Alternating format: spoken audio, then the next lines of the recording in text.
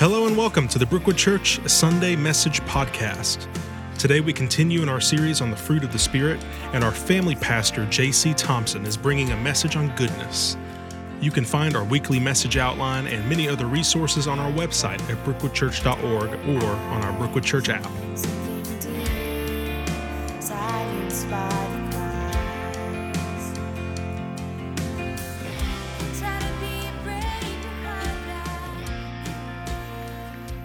Do you believe that God is worthy? Now, John Mark talked a little bit about this. Now, I'll just tell you, I've been living with that song for probably 9 weeks. So let me just tell you something. I'm going to preach a little bit about this song first, okay? So let me tell you. In Revelation chapter 5, John, who's writing the book of Revelation, he sees this vision. And he sees an angel ask the question, who is worthy to open this scroll? And John looks around and he sees no one. And so he starts weeping. And what I love about that scene is he sees no one. He sees a vision of heaven, and no one is worthy to open this scroll. But then one of the elders looks at John, and what I think that he said to him, and it says the words, but I just want to give you a little bit of JC's emphasis in what he said. He said, "Hey, stop that, shut up, look, there's Jesus." He said, "Stop weeping." The Lion of Judah, David's root, the King of the world, he is worthy to open the scroll.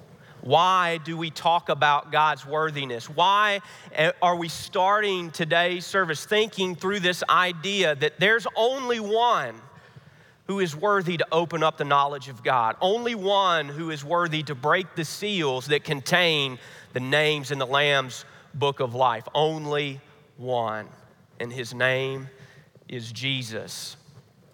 I am so thankful that Brantley's team crushed that song this morning because Christ is powerful.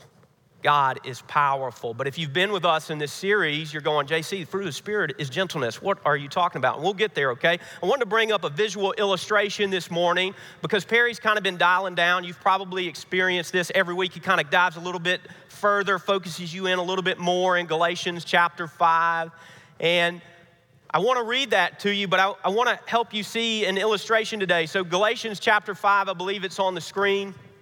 You can check it out. As you can see back here, we've been kind of adding these words right here, okay? But it says this, but the Holy Spirit produces this kind of fruit in our lives. You guys can say these if you want. You've probably got some practice, okay? Here we go. Love, joy, peace, patience, kindness, goodness, faithfulness, gentleness. Now, I brought this fruit up here. If you can't tell what it is from down there, this is a grapefruit, okay? This grapefruit is large. Now, why did I bring this up here? Well, one, I'm not a huge fan of grapefruit, so I thought if I gave it away, it wouldn't hurt my feelings at all. So that's one thing. But the second thing is, in this passage of Scripture, in Galatians chapter 5, it's called the fruit of the Spirit. But a lot of times we talk about fruits of the Spirit. Now, why is that important? Well, one, it's important because the Bible says fruit and not fruits, so that's important. But the reason why it does that is because these are characteristics that team up together, but ultimately the goal is to become like Christ. And so I brought this up here because there are lots of parts of this fruit, right? There's skin, there's the flesh, there's the smell, there's the tart taste of these things. It's giant, okay? So you cannot mistake this for like a grape or something like that, right? So these are all characteristics. But if you just collect grapefruit skins, let's say, that's just the part that you collect, you're missing the grapefruit. You're missing the whole point of a grapefruit. Now, there's some benefits to the skin, right? And there's great things about it. You can zest it, right? Like it's great. But check this out. It's a grapefruit. The point is not to be loving, joyful, filled with peace. The point is to become like Christ. And these are the characteristics, the observations of, am I becoming like Christ? Do I have the fruit of the Spirit? Now, is anyone a fan of grapefruits? Because I'm not going to have this up here the whole time while I'm teaching. Anybody? Anybody want to come grab this? Okay, thank you. Thank you so much. It was going to be hard for me to turn the Bible and hold that grapefruit. So But I'm so thankful that you guys have joined us for this series, and gentleness is what we'll be talking about today. And so I want to kind of give you a definition of gentleness. It's important for us to understand as we read these words, we kind of bring to the table our definition. And probably all of you in this room have a definition of gentleness. You've maybe experienced someone that you would describe as gentle, but we've got to do our part to understand that our definition of what this word should look like should come from the Bible. It should come from the language that the author used. And so this word that he used is a Greek word called prautos. Prautos. You can practice saying that with your spouse. I'm sure that would be fun just at lunch today. Just prautos to one another, okay? It'd be fun. But that word is translated gentleness or meekness, which is kind of a team there. Those two words team up. And that means lowly of heart. It's kind of a meekness is, and we'll get into this later, it's both reception and also delivery of information. For me, what I wanted to see is what did that mean, like when Paul wrote that, what did he mean by that? What did he mean by that? In ancient Greek culture, this word would have been used to illustrate two things. It would have been used to illustrate a gentle breeze, which who's experienced a gentle breeze? Anybody experienced one yesterday when it was a little warm outside? Doesn't that feel good? The power of wind, and yet gentle refreshes you. And the other one is a tame beast. Now think about like a wild beast, not like a dog, because that's what we think about as pets, but like, think about something more like majestic or powerful, like maybe a lion or a wolf. Think about those things being tamed, this immense power under control. And so today, the definition that I'm giving to you for gentleness is this, and it's on your outline. Gentleness is strength under restraint for the benefit of others. Gentleness is strength under restraint for the benefit of others. Now, for me, this is kind of a big deal because I think sometimes we think gentleness means weakness, but you can't be gentle unless you have power. You can't be gentle unless you have strength, because it means I'm not exercising that strength in its full capacity towards you. So I want us to make sure that we understand that. Our theme verse for today, our theme verse for this passage comes from Colossians chapter 3, verse 12. And it just says this: since God chose you to be the holy people that he loves, you must clothe yourselves with tender-hearted mercy, kindness, humility, gentleness, and patience. Now, I want to just pause here because are there any men in the room today? No, you're just not there? Okay, I see some hands. That's good. Some of you are like, do I say something? What? Perry's not here today, but come on, guys. We just heard an incredible song. You got to, if I'm going to preach, you got to be listening to me. You got to be responding, okay? So, men, are you out there? Yes. Thank you. Come on, bass. Let's go. That's what I'm talking about. Now, here's the deal. I don't know that you got instruction on being gentle as a man growing up in your household. In fact, you probably heard phrases like this. You probably heard, toughen up, rub some dirt on it, suck it up, buttercup, quit your belly aching, quit your crying. Now, I don't know if you heard anybody hear any of those? Some of you were like, what do those words even mean? Like you did not grow up in the South maybe. And so like, why would you rub dirt on yourself? Like, so I want you to understand, like, men, this may be hard for you to just reframe your whole understanding of gentleness, because this is not necessarily a characteristic that you look at in the fruits of the Spirit and go, you know what? I'm going to be gentle. I'm going to be as gentle as I can be. In fact, this is probably one of the most overlooked characteristics of the fruit of the Spirit. And what I hope today is you'll see in God and Jesus Christ and his Spirit, I hope what you'll see is not only do they not overlook it, but we are thankful, so thankful for their gentleness towards us. And so let's get started. Gentleness is found first in God. Found first in God. We're going to go to Isaiah chapter 40 to start. I'm going to give you time to turn there because we're going to be in several pieces of that chapter for just a little bit, okay? But I want to make sure that you understand this. Anytime we're looking at the fruit of the Spirit while y'all are turning there, we have to go straight to God first. That's where we have to start. Because the fruit of the Spirit and God are one. And because they are one, all of these characteristics found in the fruit of the Spirit are characteristics found in God. And so for us, we've got to make sure that we go, okay, well, how do we see this characteristic played out through the entire scope of Scripture? Because it helps shape our understanding of what it really means to be gentle or loving or joyful or filled with peace, right? And so in this chapter, in Isaiah chapter 40, I want to show you just a couple passages of Scripture, okay? So starting in verse 10. And if you got the Bible that we have here, it's on page 580, okay? But teach yourself the books of the Bible so you can navigate them. Find a little kid to go through it with you, okay? They'll help you. I'm serious about that. They need your help, so please help them, okay? Verse 10. Yes, the sovereign Lord is coming in power. He will rule with a powerful arm. Now we're going to move down to verse 15. Now, for all the nations of the world are but a drop in the bucket. They are nothing more than dust on the scales. He picks up the whole earth as though it were a grain of sand. Yes, he has the whole world in his hands, and he could pick the whole thing up like it was a little small piece of sand. Let's go down to verse 25. To whom will you compare me? Who is my equal? Asked the Holy One. Look up into the heavens. Who created all these stars? He brings them out like an army, one after another, calling each one by its name.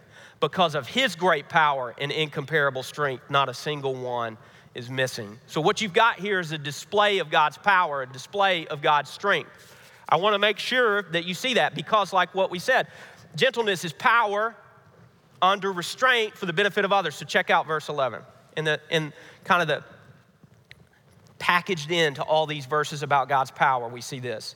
He will feed his flock like a shepherd. He will carry the lambs in his arms, holding them close to his heart. He will gently lead the mother sheep with their young. On one hand, we've got God that can lift up the world like a grain of sand, who can call out the stars like an army and move them around and call each one by its name, teamed with a God who picks us up, carries us close to his chest, leads us. See, I think sometimes when we learn things like this, when we read passages of Scripture, even when we hear sermons, we miss the totality, the whole view of God. And I'm trying to kind of frame you in, right? Because if you hear one story, you go, oh, God is incredibly gentle towards us. But you can miss the whole, I know God. I know his power. I know he's in control of everything. I know not an atom or molecule moves out of place without his supervision, without his allowance. You can miss that sometimes. And so today I hope that you understand both of those pieces of God. David knew this in Psalm chapter 18, verse 35. Psalm chapter 18, verses 35 says this.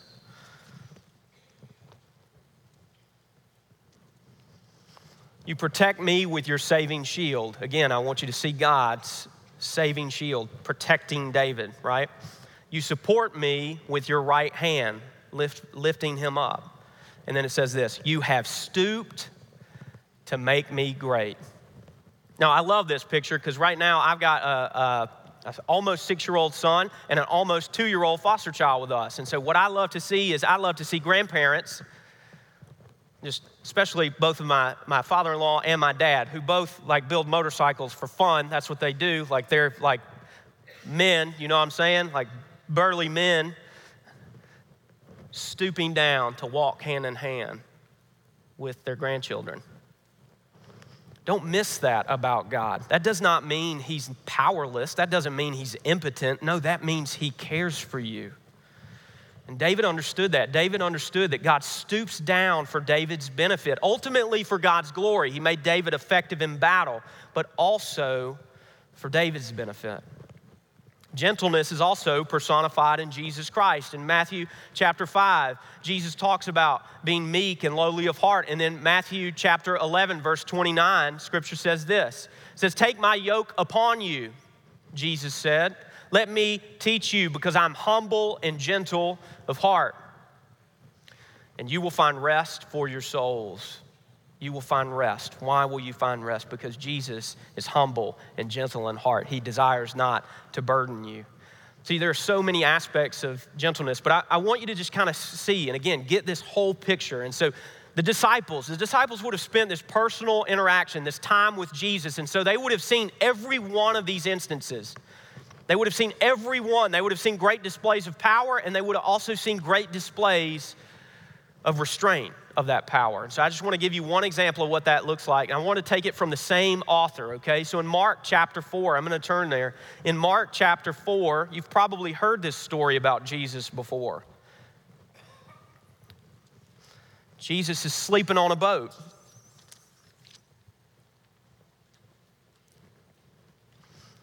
He's sleeping on a boat with a bunch of fishermen and his disciples, okay? As evening came, Jesus said to his disciples in verse 35, let's cross to the other side of the lake. So they took Jesus in the boat and started out, leaving the crowds behind, although some boats followed. But soon a fierce storm came up. High waves were breaking into the boat, and it began to fill with water. So you got the scene? There's a giant storm, there's wind, there's water, there's waves, and the boat is taking on water. Jesus was sleeping at the back of the boat with his head on a cushion, which I love the fact that Mark put that in there. He wasn't just tucked in. He wasn't sleeping uncomfortably. He was comfortably sleeping. The disciples woke him up, and they were yelling at Jesus, shouting. They said, "Teacher, don't you care that we're going to drown?" I wonder what it was like for them to walk up on Jesus sleeping comfortably in the midst of incredible chaos. Now, I don't know about you, okay? But if there's a storm going on, going to talk to the sleeping guy is probably the last thing on my agenda. But they must have known something. That's why they went to go wake him up. When Jesus woke up, he rebuked the wind and he said to the waves, "Silence, be still." Suddenly, the wind stopped and there was a great calm. Then Jesus turned to his disciples and he asked them, "Why are you afraid? Do you still have no faith?" And then I love this part. You would think they would be reassured because Jesus just stopped the waves, right? He just stopped the storm. He just made everything okay, but they were not reassured. They said, Mark says, the disciples were absolutely terrified. "Who is this man? Even the wind and the waves obey him." Jesus terrified them. They saw power unlike anything they had ever seen. And then I want you to check this out because remember, we're looking at a total picture here. We're not just looking at one instance. So in Mark chapter 15, verses 29 and 30, and you probably know this scene as well as Jesus is being crucified. Verse 29 of chapter 15, the people passing by shouted abuse, shaking their heads in mockery. "Ha! Look at you now," they yelled at him. "You said you were going to destroy the temple and rebuild it in 3 days. Well then, save yourself and come down from that cross." Mark, who recorded that story of Jesus rebuking the wind and the waves, also recorded the story of someone mocking Jesus and saying, "Come down from that cross. Save yourself. If you're so powerful, save yourself." But Jesus stayed on that cross. And he stayed on that cross for you. And he stayed on that cross for me. It was not an absence of power. No, it was power under restraint for our benefit. Not only is it found first in God, but it's also fastened in us through salvation. It's fastened in us through salvation. Now, these fruits of the Spirit, remember, they're teaming up, right? So when we're born again, when we're birthed anew, when we're given new life, as the scriptures teach what happens when we become born again, these characteristics become us. They are we are gentle, like immediately gentle. Now, that, like in scale, it may not be like as gentle as you will be one day, right? But immediately there's a change. Immediately there's a difference. And these things team up together, right? So you can't be gentle without understanding who you are. And so this is why this part of this particular piece is so important, because we have to understand where our identity comes from. If you're a follower of Jesus Christ, you stay in that forever. You wear it like a name tag. You wake up every day and remind yourself, I was bought with a price. My sin is not freely forgiven. It's forgiven at the cost of Jesus' life. And this gentleness is birthed in you. It's given to you through Christ as a gift to the Spirit.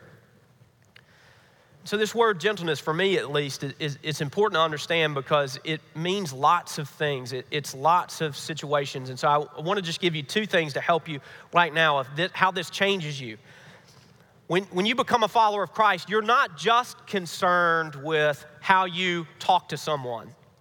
You also become concerned with how you listen to them. And gentleness talks about both of those. In fact, these words, gentleness means my delivery of information to someone. And meekness would mean my reception of information from someone. So JC, you're saying that it is my responsibility to receive information in a particular way? Yes, it is. Well, how do you do that? Well, you have to remember where your identity comes from. In other words, if someone comes to you and they've got some critical remarks, they've got some criticism about you, personal criticism about you, you can't immediately erupt in anger. Why? Because one day, Jesus has opened the scroll and your name will be in the book of life and you will enter into paradise with him. He will remember you. So I can accept criticism because I am okay in God's eyes. In fact, I'm good in God's eyes. In fact, if I've truly trusted Jesus Christ as my Savior, he sees me as he sees Jesus. Perfectly obedient, perfectly good. So why do we erupt like that when someone criticizes us? Why do we get so frustrated? Why do we get so prickly? Why is that? Because we forget. That's all there is to it. We just forget. It's forgetfulness. You know, I hear this a lot from people, you know, we want to go deeper. We want to go deeper, which really means like they just need more information about something. It really doesn't mean that they want to go deeper. Sometimes that just means like you need to obey more in more difficult circumstances. That's what going deeper looks like, okay? And that's difficult. That's very difficult. And so like sometimes you're like, I'm not sure you know what you're asking for to go deeper, right? So check this out. In those situations, it really is this. It's the basics. And I say the basics because these are essential to us. They're essential. God made planet Earth. He made you with a specific purpose. You messed it up. I messed it up. Big time messed it up. And so because of that, we're at odds with God. Scripture says we're enemies of God. Enemies. I don't know about you, but a guy that can stand up after he was sleeping and call the winds and the waves to stop is probably not someone you want to be an enemy of. Just me. That's just my thought. I don't want to be an enemy of that guy, okay? But Scripture says that's who we are. We're an enemy of God. We are not morally neutral. You are either with God or you are against him. But because of that, because of God, because of his love, because of his joy, because of his peace, because he doesn't need us, he sent his son Jesus for us. And then Jesus took on the form of man to experience, to know, so that when you pray, you can pray to a God who plans and knows what it's like to be in the situation that you're in. And has the power to change you or the situation. And because of that, because Jesus took on the form of man, he lived perfectly obedient to God and then was put on a cross, an innocent man executed because of mob justice. His own people put him on a cross to die, tortured and put to death, exchanged for a criminal. But he did not remain dead. No, he was raised from the dead. And because he beat death, because he crushed death under his heel, we can earn new life. We can get new life from Christ. God can give us brand new life, powerful life. Life that is full of the fruit of the Spirit. Life that is different. Life that is unique. And part of that life is the ability to take on criticism because Jesus gave it all. And I owe him everything. And so if you have criticism for me, God, help me to gently hear what you're saying and do what I can to change. And sometimes that means helping you understand my situation and perspective and also pointing out some things to you also. Gentleness is a team of those things. So let me ask you this question. When people approach you, are they filled with tension? Are they filled with anxiety? Are they filled with fear? Or are they put at ease in your presence? Do they know a conversation with you will be fine, even if it's a difficult conversation? Or are they trembling before they enter into your presence? Are they thinking through every single word that they're going to say so they don't make you erupt in anger or frustration? And you've got to work on how you receive information. But also, some of us just kind of blow by. We just crush everyone under our words, right?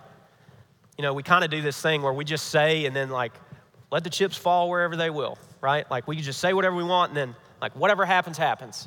That's not gentleness. Jesus didn't just go and roll over people. No, his words were, they were exacting. They were like a scalpel to someone. They would have been the exact words that needed to be said at that particular time, or the exact question that caused them to ask themselves, where am I? What am I doing? Who is this? What's going on? Do we think about our words like that? Do we approach people with gentleness? Ephesians chapter 4, verse 2 says this, always be humble and gentle. Be patient with one another, making allowance for each other's faults because of your love.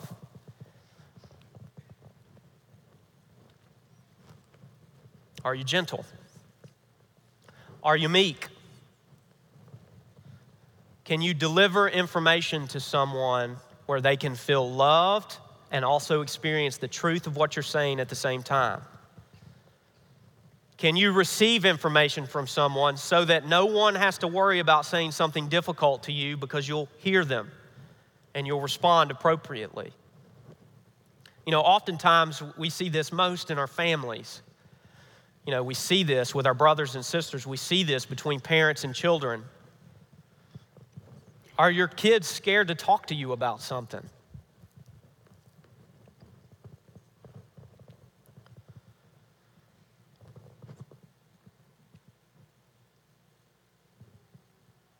They shouldn't be. Now, some of that is maybe some of their own stuff, right? And this is why teaching this is so hard, right? Because it could be some of their own stuff. But do you deliver information in a way that they know that they can trust you, that they know that they can feel loved in the middle of asking hard questions? Are you approachable, or do people see you as closed off? Not only is gentleness found first in God, not only is it fastened in us through salvation, but it's also focused towards others. It's focused towards others. I love this because this is the part of gentleness to me that's the key, right? This is it. If you get this, you'll understand, because gentleness is immense power, immense strength. And so you've got like this giant just well of strength, but you're restraining it, and ultimately you're focusing it. You're focusing it. Like sometimes we see people with this immense strength, this immense power, this immense potential, and they just blow up like a cannonball, right? They just explode. That's what we see them do. And it just sprays everywhere, right? It's just everywhere. It's getting all over everybody. Their craziness is just everywhere, right? But check this out. When we're truly gentle, we focus. We focus our strength, we focus our effort, and we also focus our perspective and attention onto someone. One of the greatest, most amazing things to me about God is that he sees me and he sees you. God, who literally is in control of everything, that everything is happening. And he sees you, and he sees your circumstances, and he sees what is affecting you. God has been gentle with us. And so what's the point? Like, what's the point of all this? Well, the point is for us to be gentle with others. Why? So that we can show them how God has interacted with us. It's not gentle for gentle's sake. It's gentle for the sake of Christ.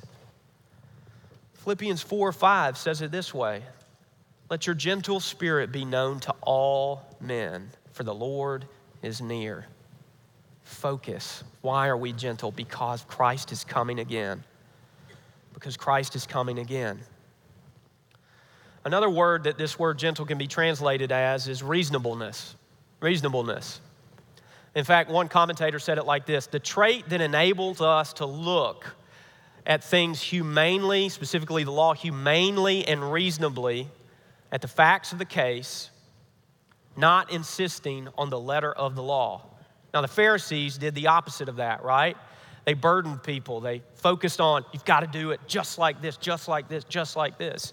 And I don't think they ever asked the question, is this kind or is this reasonable? Jesus asked that question, and he also asked the question, is this honoring towards God?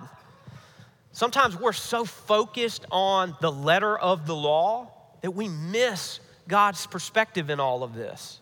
We just miss it. Why did he give us the law? Why did he do that? Well, one, to teach us we can't keep it all. None is like God. And yet this is how God interacts with us. He loves us and he creates us in us a love for others. So we should be asking when we come to a hard situation, a difficult moment, a tense conflict situation, we should be asking, what's the right thing to do in this situation?